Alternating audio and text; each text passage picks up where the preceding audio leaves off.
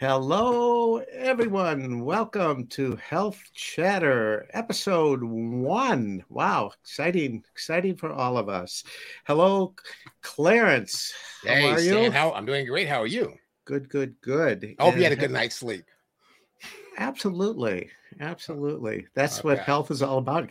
You have to have a good night's sleep. Exactly. Welcome to our illustrious crew. Without them, this would not be possible. So thank you to our production lead, Matthew Campbell, and our research/artist, Aaron Collins, and our researcher, Maddie Levine Wolf. You guys are super, and thank you for all your talent. So, Clarence, you want to tell our gang about and our audience about Human, because without Human, we wouldn't be doing this as well. Well, Stan, I want to thank you for the opportunity. Human is really excited about being one of the sponsors for this show. We could always get another sponsor, so we don't want to be the only one. But Human is a collaboration, a coalition of organizations that work together for the benefit of promoting public health. We have organizations like HMOs, we have the universities, we have individuals, we have neighborhood organizations, and we're really excited about the opportunity to be here to talk with our community honestly and openly, and also to present the community's viewpoint around public health issues. And so I want to thank you for the opportunity as well. And I also want to commend the students that are here, and we'll be hearing their voices as well for the work that they have done.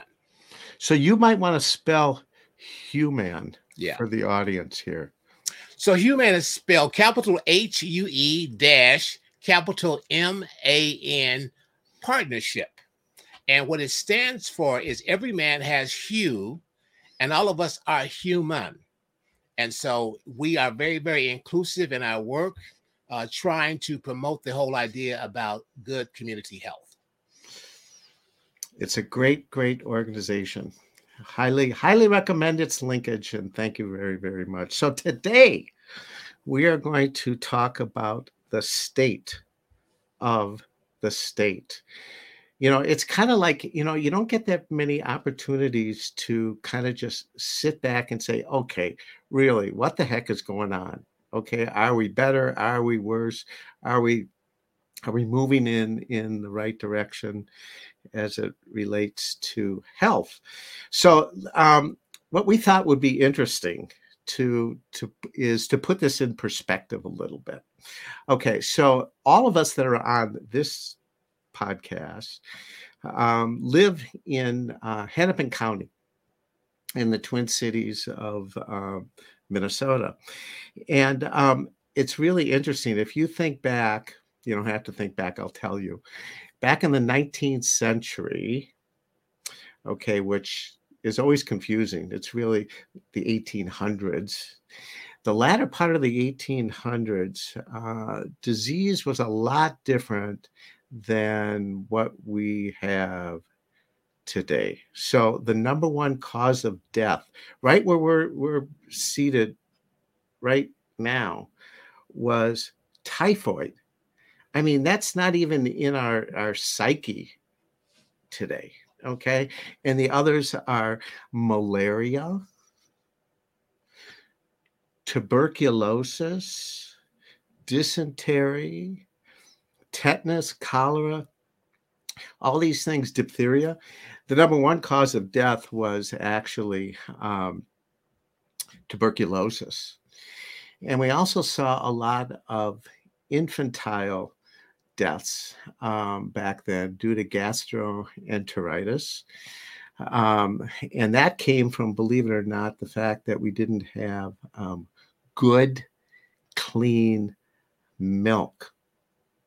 Okay, so think about that. Pasteurization of milk happened in the latter part of the 1800s.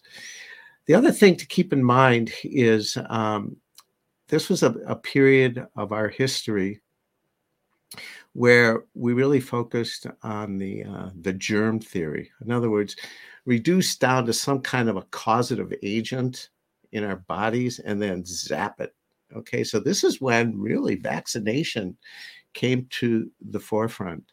And fortunately, because of vaccinations, we have not had to deal with many of these diseases going forward.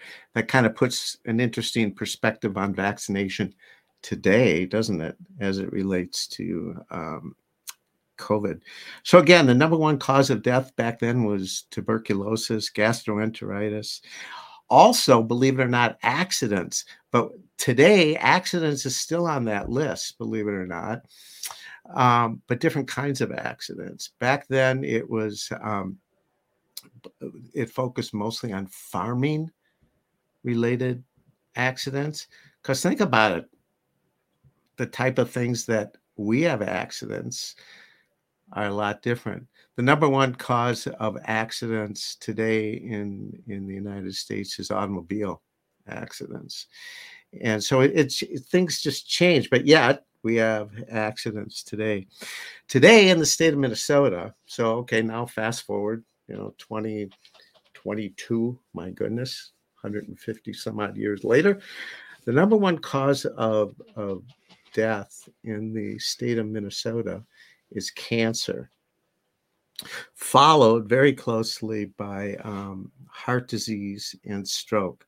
If you combine heart disease and stroke under the title of cardiovascular disease, then those combined push us up to number one cause of death. Cardiovascular disease is number one. But believe it or not, accidents is number 4. So things have changed. Woe these years. We're dealing with diseases of the age today, and those things are a lot different than what was back in the latter part of the 1800s. You can't zap cardiovascular disease with a vaccine, at least not yet. Can't zap cancer with a vaccine, not yet. So we're really dealing with those diseases that have many, many causes to them. And that's why it's a little bit more difficult to prevent. Well, Stan, one of the things I want to share is that you're absolutely correct. There have been many, many changes in diseases. You mentioned the show. You started off by saying we're in Hennepin County. We're in the state of Minnesota, which is one of the healthiest states. In fact, I recently saw an article where I think we're number 5 now. We used to be number 2, number 1, those kinds of things. We're starting to slip in that particular area. But it's not always, if we talk about the state of the state, and I know we're going to get into this, but it's not always the healthiest state for everybody. I think that's one of the other things that we want to talk about. And I think it's important to, when we selected this topic, we selected it to talk about a variety of different things, but we also selected it because we wanted to hear what young people are thinking. Because they are going to be confronted. You mentioned typhoid and all those other kind of things. I don't know what they're going to be looking at in 20 years from now. And maybe they can start to tell us what they might be looking at. Matthew, Aaron, what do you think? I'm just going to jump in here. Yeah. I think even over the past 5 or so years, I've really taken a new approach to health and really learned a lot about different diseases we're focusing on. I got into the public health world, and then COVID hit, and that's really changed the way I look at health in general. And I think it kind of shapes my career moving forward and kind of shapes the way I look at health moving forward and what it means to be healthy. And so I think, I don't, if anyone else wants to speak with this, but it's kind of definitely changed my perspective. Yeah. Just to add to that, I think something that I have started to see for myself is all the ways that health intersects with so many other different things. I think when I was younger, I was just kind of like, okay, my health is one thing. And, climate change is another thing, and food systems are another thing, and the environment is another thing. But I think now, especially with, climate change being more and more present and pervasive, and like Matthew said, with COVID coming on, you can just kind of see how, disparities and systemic issues and health and the environment and access to food and access to other resources, how those really all intermingle. And I would anticipate that that's what we'll just start to see so much more of in the next 20 years plus, is all the ways that all of our systems interact. And I think that'll be really interesting as sort of people from all fields start to kind of overlap in what they're doing. Yeah, it's interesting. Years ago, when I was teaching at the U, we were talking about how different populations by age embrace health, and it was interesting back then. Younger people had the illusion of immortality. Okay. And so, like, if you asked a teenager, about health issues, and if you told them about heart disease or stroke or something, they'd look at you like, you were crazy. They were more concerned about bad breath and zits than they were about the chronic diseases. But, these years, I've come to realize that I think the younger population is more cognizant and more aware of chronic diseases than I certainly, I knew, back then when we asked them, than they were back then. So Matthew, you were going to chime in there. Yeah, I was just going to say, I think a lot of this transition, I think we'll talk about this in a later episode, go more in depth, but it's, with social media, we have so much more, we can look into other people's lives in a way we couldn't before. And so we're able to share our lives and experiences regarding health. And so, people do live with chronic disease. People our age live with chronic disease. And it's like now we're seeing that in ways that we just were incapable of seeing it before. So I think, some of these things have always been around. It's just now it's a lot more visible and we're a lot more in tune with these things. It's like in front of your face more. Yeah. So go ahead, Clarence. Yeah, no. So one of the things that, I think that one of the reasons why we really wanted to show was the fact that we do have the opportunity to talk about different things. One of the things as it relates to, for me, and to the state of Minnesota and what we're going through, is that we now have a much more aging workforce. I mean, we're having people with COVID that are saying, like, I've had enough. It's one of the things that, we should be talking about, should be discussing, or should be thinking about as we get older. I know that it's important for me to have good health care. And anyway, so that's one of the things that came up out of that quick conversation with you two guys. So I got to tell you guys a little story that I think will kind of put this all in perspective for all of us. Years and years ago, I taught what was to a student who was had some learning disabilities, health, because they were required to in school. And I asked, her name was Karen, and I said, Karen, can you draw me a picture of health? And by the way, she had asthma. Okay, so she drew this circle. If you can imagine a circle, and then at the very end of the circle, she put a little squiggle. And so I said, Karen, can you explain that for me? She said, well, this is health, the circle, and that little squiggle is my asthma. And then without batting an eye, she said, and guess what? Everybody has a little squiggle. Wow.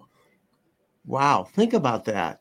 Everybody has squiggles. They all change over time. We have different health issues, and we interact with people with different health issues, but everybody's got a squiggle. Isn't that great? It is. Erin, what do you think about all this?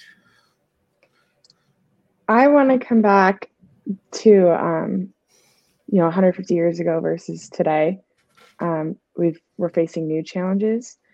We're not dealing with tuberculosis, but now we're dealing with health disparities.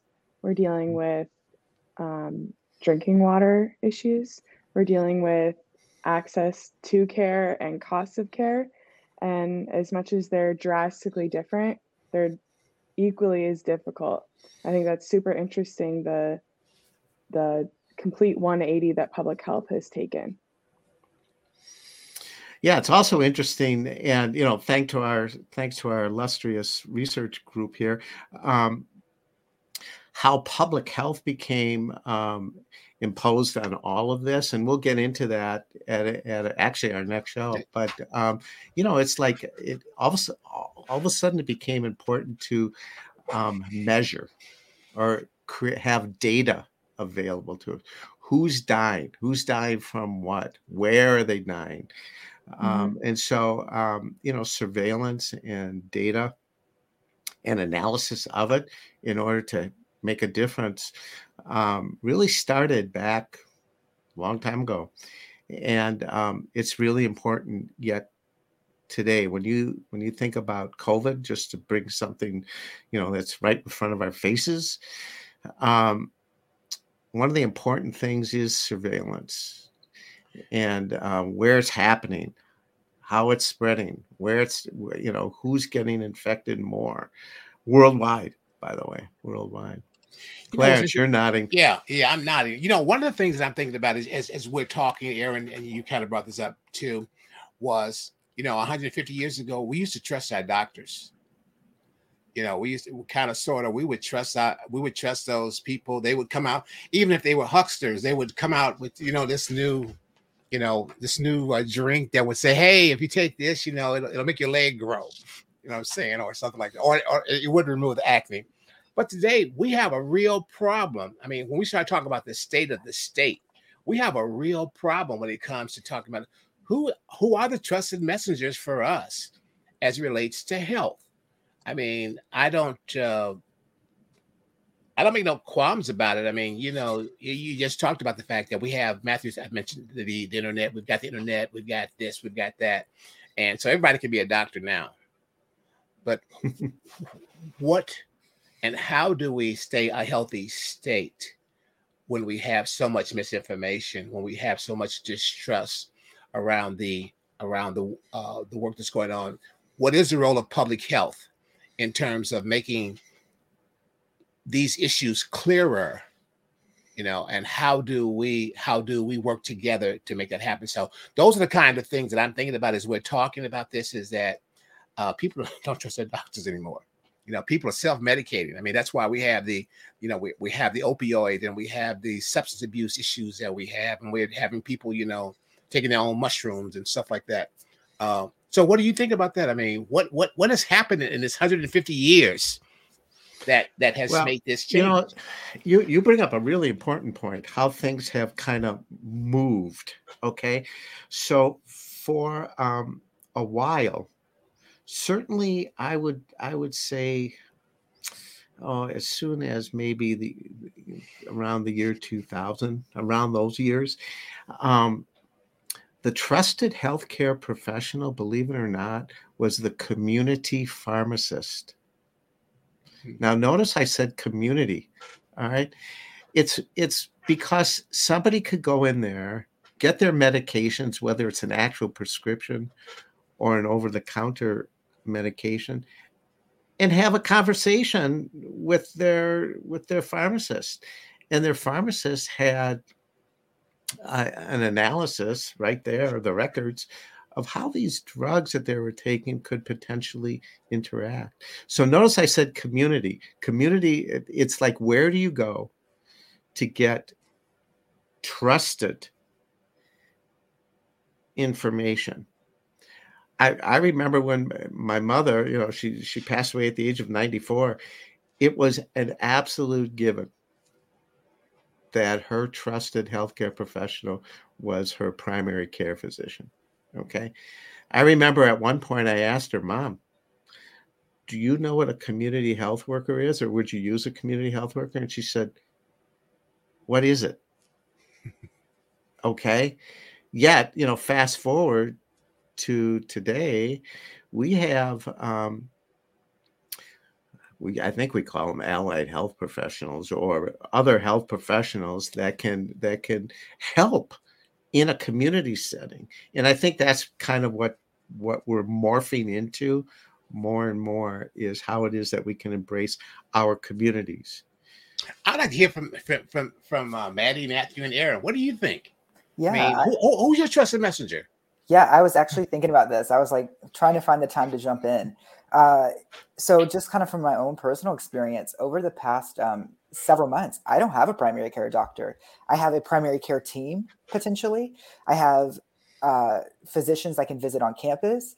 I have telehealth visits through my insurance company that I can coordinate with, but I don't have a single point of contact, a single physician that I would say that I would trust or that I even coordinates my care. It's more of, what do I need in this moment?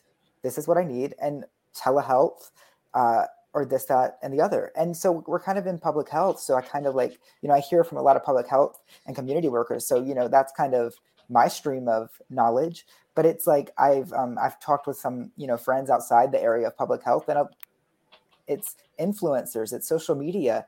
And, that kind of goes back to the misinformation. It's like, how are we ensuring that the information that is out there is accurate and correct? And so it's just kind of, for me personally, it's like I hear stuff on TikTok or Instagram and Twitter, and it's like, okay, I'll have to double check. And then I go and I scour through Google a couple of times, and I'm like, okay, that was right, or that's not so right.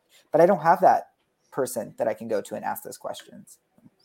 Aaron, Maddie, what are your thoughts? Yeah, I would like to start by saying I think that as public health professionals, our answer may possibly be a little biased because we're dedicating our graduate careers to studying public health. Of course, we're people who trust the WHO, we're people who trust the CDC. So I think as far as like the rest of the population, you're not really getting a very representative answer. You're talking to 3 MPH students. But personally, as a type 1 diabetic, I have an endocrinologist. We message on the weekly basis. If I have questions, I know I can call, I know I can text. That is my trusted professional personally. But representatively, I think asking, a bunch of public health professionals who we trust, of course, we trust the public health community. We're dedicating our studies to it. But super interesting question. And I'd love to hear from people who are listening, or, maybe it would be a really interesting survey to ask in a census, who is the person that you trust with your health? Maddie, what do you think? Yeah, I kind of feel like the first thing I thought about when we started talking about this was from a sort of access or lack thereof access perspective. I think one of the big, I guess, problems, for lack of a better word, is that there is such a variety of who the trusted messenger is that makes it really hard to relay information. Clarence, like you said, that makes it really easy for so much misinformation to spread. And I feel like for me, I recognize the privilege that I have, that if I, needed a doctor, I know who to go to. If I needed to see a specialist, I have the connections to be able to see a specialist. I have, medical professionals in my family that I can just text or call. But I think it makes it that much more difficult for certain communities and certain individuals to access those kinds of resources and connections. And so, who are the trusted messengers or people that, those communities and individuals turn to? And then how do we, dig through all of the information or misinformation to seek out trusted sources? So, it's so complex. And I think it's just makes it all the more challenging when there's, it's even questionable who the trusted messenger is, right? Like, again, like Aaron said, because we all believe in science and believe in health and believe in medicine, like, in my opinion, we should all be trusting the same sources, which are scientists and medical professionals. but that isn't the case. And so how do we move through that? So I think it's really complex, and it's such an interesting question. But I think it's one that we have to answer, though. I mean, you know, Totally. as we talk about the various communities that are impacted, and individuals that are impacted, and populations that are impacted, we have to figure out what's going to be the most effective message and messengers in order to address these issues. Otherwise, we're going to continue to have the health disparities that we have, and we're going to continuously to have the misinformation. We're going to continue to not have people to help with this, because people are not going to trust the science. They don't trust the science. They don't trust the research. I mean, that's one of the things that I think that what makes this podcast so important is that, you know, we do community surveys and things like that, and what you keep hearing is that, well, we don't trust that. How do you help people who are not trusting, and yet at the same time their illnesses are affecting everybody? Right. You know, that's the point for me, is that, you know, you don't take care of yourself, it's gonna hurt me. You know what I mean? So these are the kind of conversations that we have to have. You know, and that gets us into, you know, on one hand, we deal with chronic diseases, you know, heart disease, stroke, cancer, asthma, just to mention a couple. But then we have infectious diseases. And guess what? Those things do hit us. And oftentimes they kind of hit us when we least expect it. Okay. So, for instance, you know, if you refer to an infectious disease, 1918, there was a major flu epidemic. And by the way, epidemics have been going on through mankind for a long time. And a lot of people have died by virtue of a lot of these epidemics and pandemics historically. 1918 was the most recent one that really kind of affected us. And think about it. You know, it's like, guess what? You get a flu shot. Okay. You get a flu vaccination. And by the way, it's our best guess on a yearly basis whether or not we're hitting the variant that's floating around. Okay. Well, then all of a sudden, boom, we get hit with this thing called COVID. Okay. And think about how that has affected, you know, to Clarence's point, think about how that has affected us all, how it is that we take care of ourselves in order to hopefully take care of others as well. By the way, a big component of health now is that by virtue of all the information that we have available to us, and how quickly we have it, we become more judgmental, and that could be problematic when you're seeking care. You know, shouldn't I be taking this drug, you know, doctor so and so, or shouldn't I be doing this or that? And you know, it's not necessarily with professional knowledge in your head. It's like this quick knowledge or this quick information. It's on TV. That's it. I mean, yeah, it's TV. on TV. It's on TV. It's on or social media on Twitter, or whatever, or right. whatever. You know. So they say if you take it, it'll solve all your problems. Right. But then they'll say if you take this, then they give you about 45 seconds of a minute show about all the side effects. Correct. So yeah, absolutely. The other thing too is that the younger generation, what we're starting to see is they're getting connected to the diseases, or whether they be chronic or infectious, of family members or their older generation. So they become knowledgeable from what they see. Okay, it's not necessarily affecting them, you know, personally, but what they see, like a grandma is sick, or a mother or a father is sick, and then all of a sudden they become knowledgeable about heart disease, or what a stroke is, or all these other, or diabetes. Okay. And so it's different how we become knowledgeable today, and how we embrace it I think, is based on just the different populations that, how we perceive it from a population perspective. If you're African American, how is it that you prefer to get your messaging? Or if you're American Indian, how do you prefer to get your information?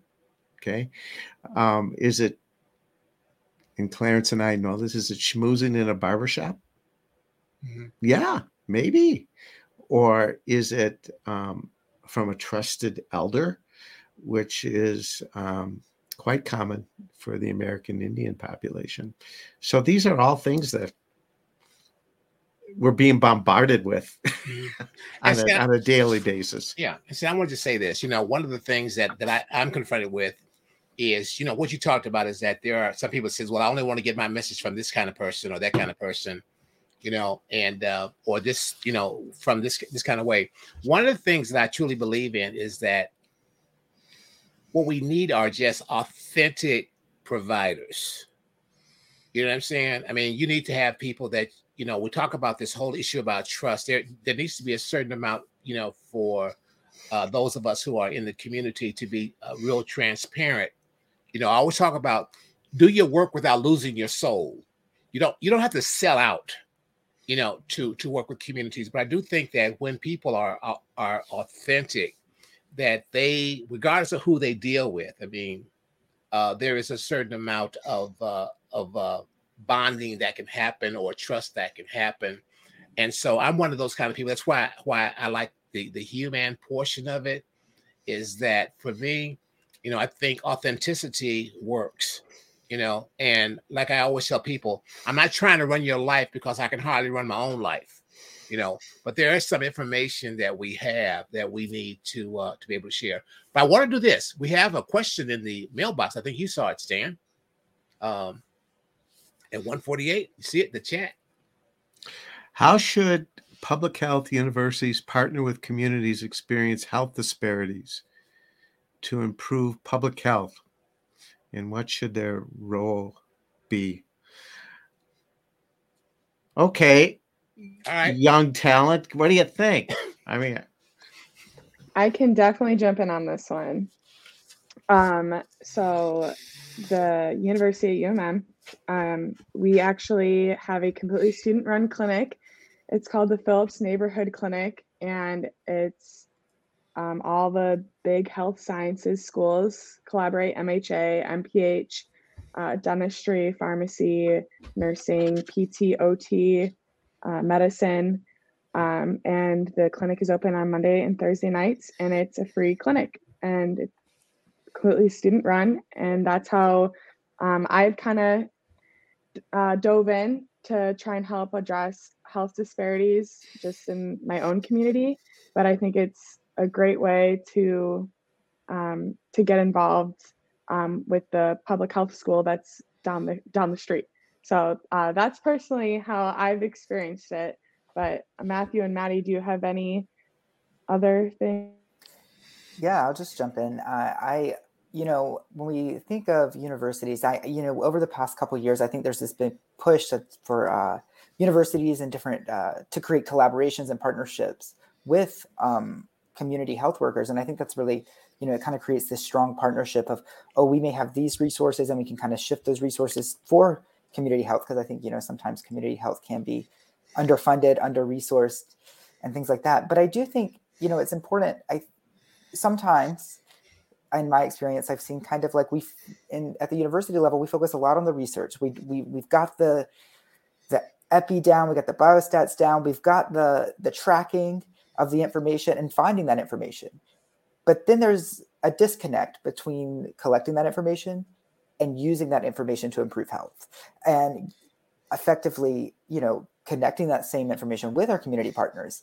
And so, I think a university does have this role to be more academic and offer these things, but we do need to work better at making sure we're spreading our information equitably. And I think, a lot of information is behind paywalls nowadays.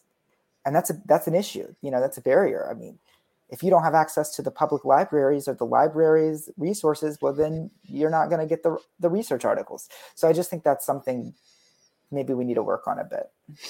I totally agree. Totally agree. If we're going to be called upon by the state to use state funding to research to compile all this great information, and we are going to use it to make informed decisions, why can't we have informed behaviors and informed actions along with it?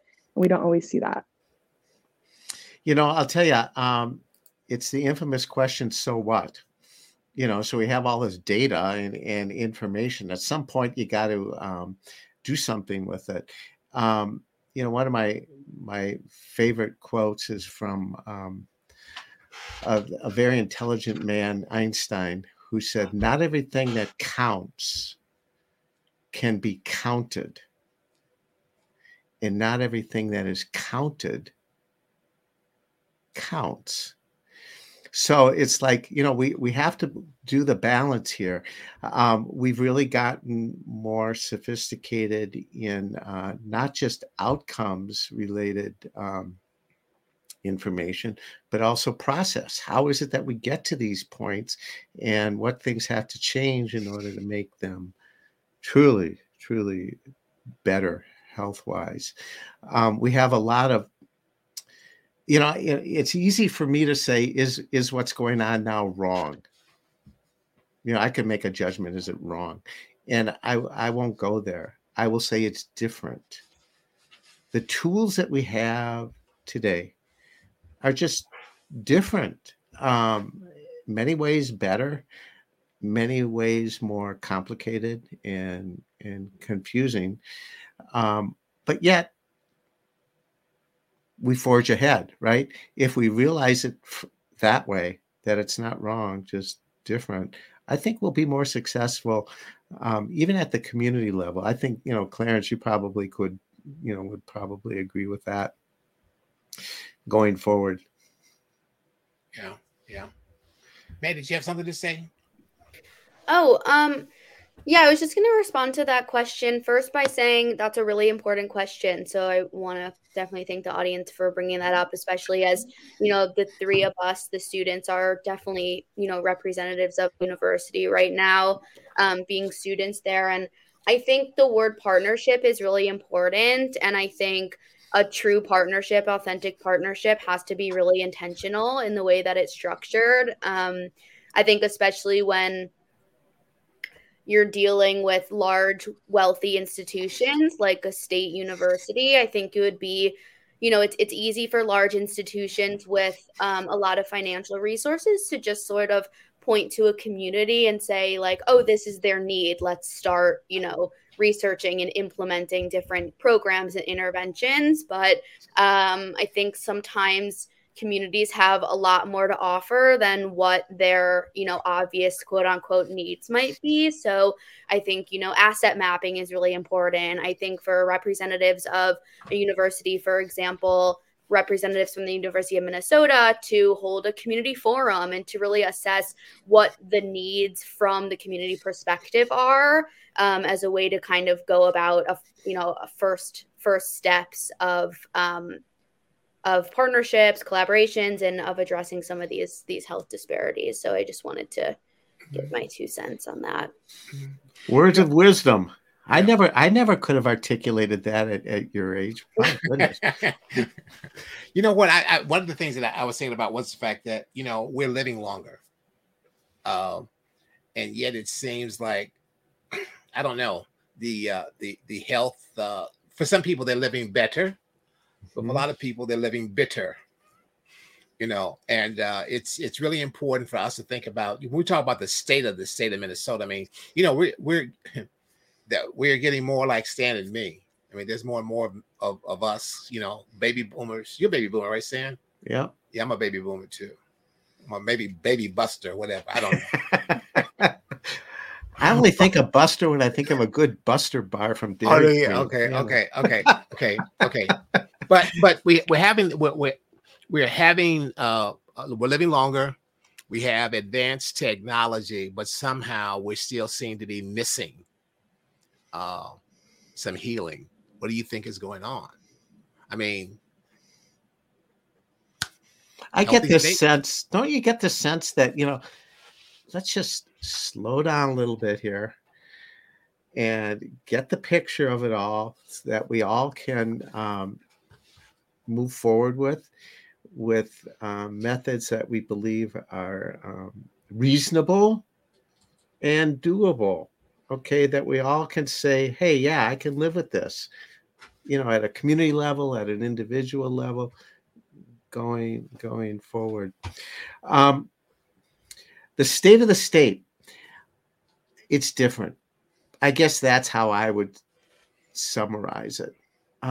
It's different. Have we made big strides in chronic disease in the last 20 years? I don't know necessarily in in the causes of death, but we certainly have made strides in technology and intervention, and it might have affected longevity, life expectancy more. Wait to see. So next show, right? Next show.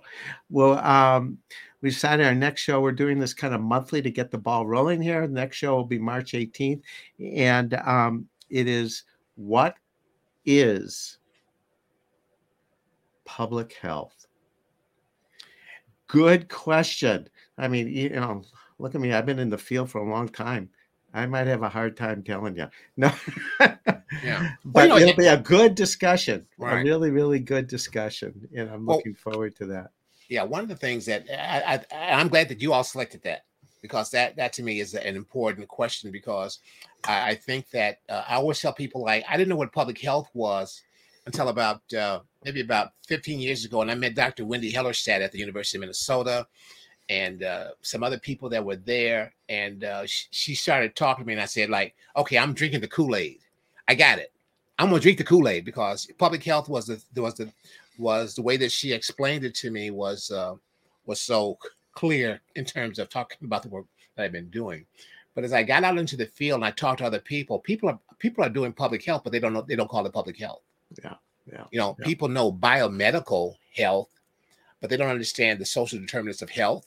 I mean, and they might throw those words out there, but what does it really, really mean? And I think that we have to have a conversation and a discussion about it. What is it? And Stan, I'm agreeing with you. I've talked to public health people. I've asked them that question, and they stutter. I mean, so you throw out, it's about populations. Okay, what about populations? You know what I mean? Right. So it'll be interesting to hear how people are thinking. How do we really utilize it? How do we really utilize it? I mean, I think the conversation has already been said a couple of times, is that we got all this information, all this data. How are we going to use public health, and how are we going to utilize people to get it out there? So it's March 18th. March 18th. 1:30. What is public health? And keep in mind, for our audience, these are recorded. You can still listen to them anytime if you can't tune in live. In the meantime, I want to circle back to how this all started, and it started by a simple thank you to Maddie, Matthew, and Aaron. Again, you guys are super. Super, super.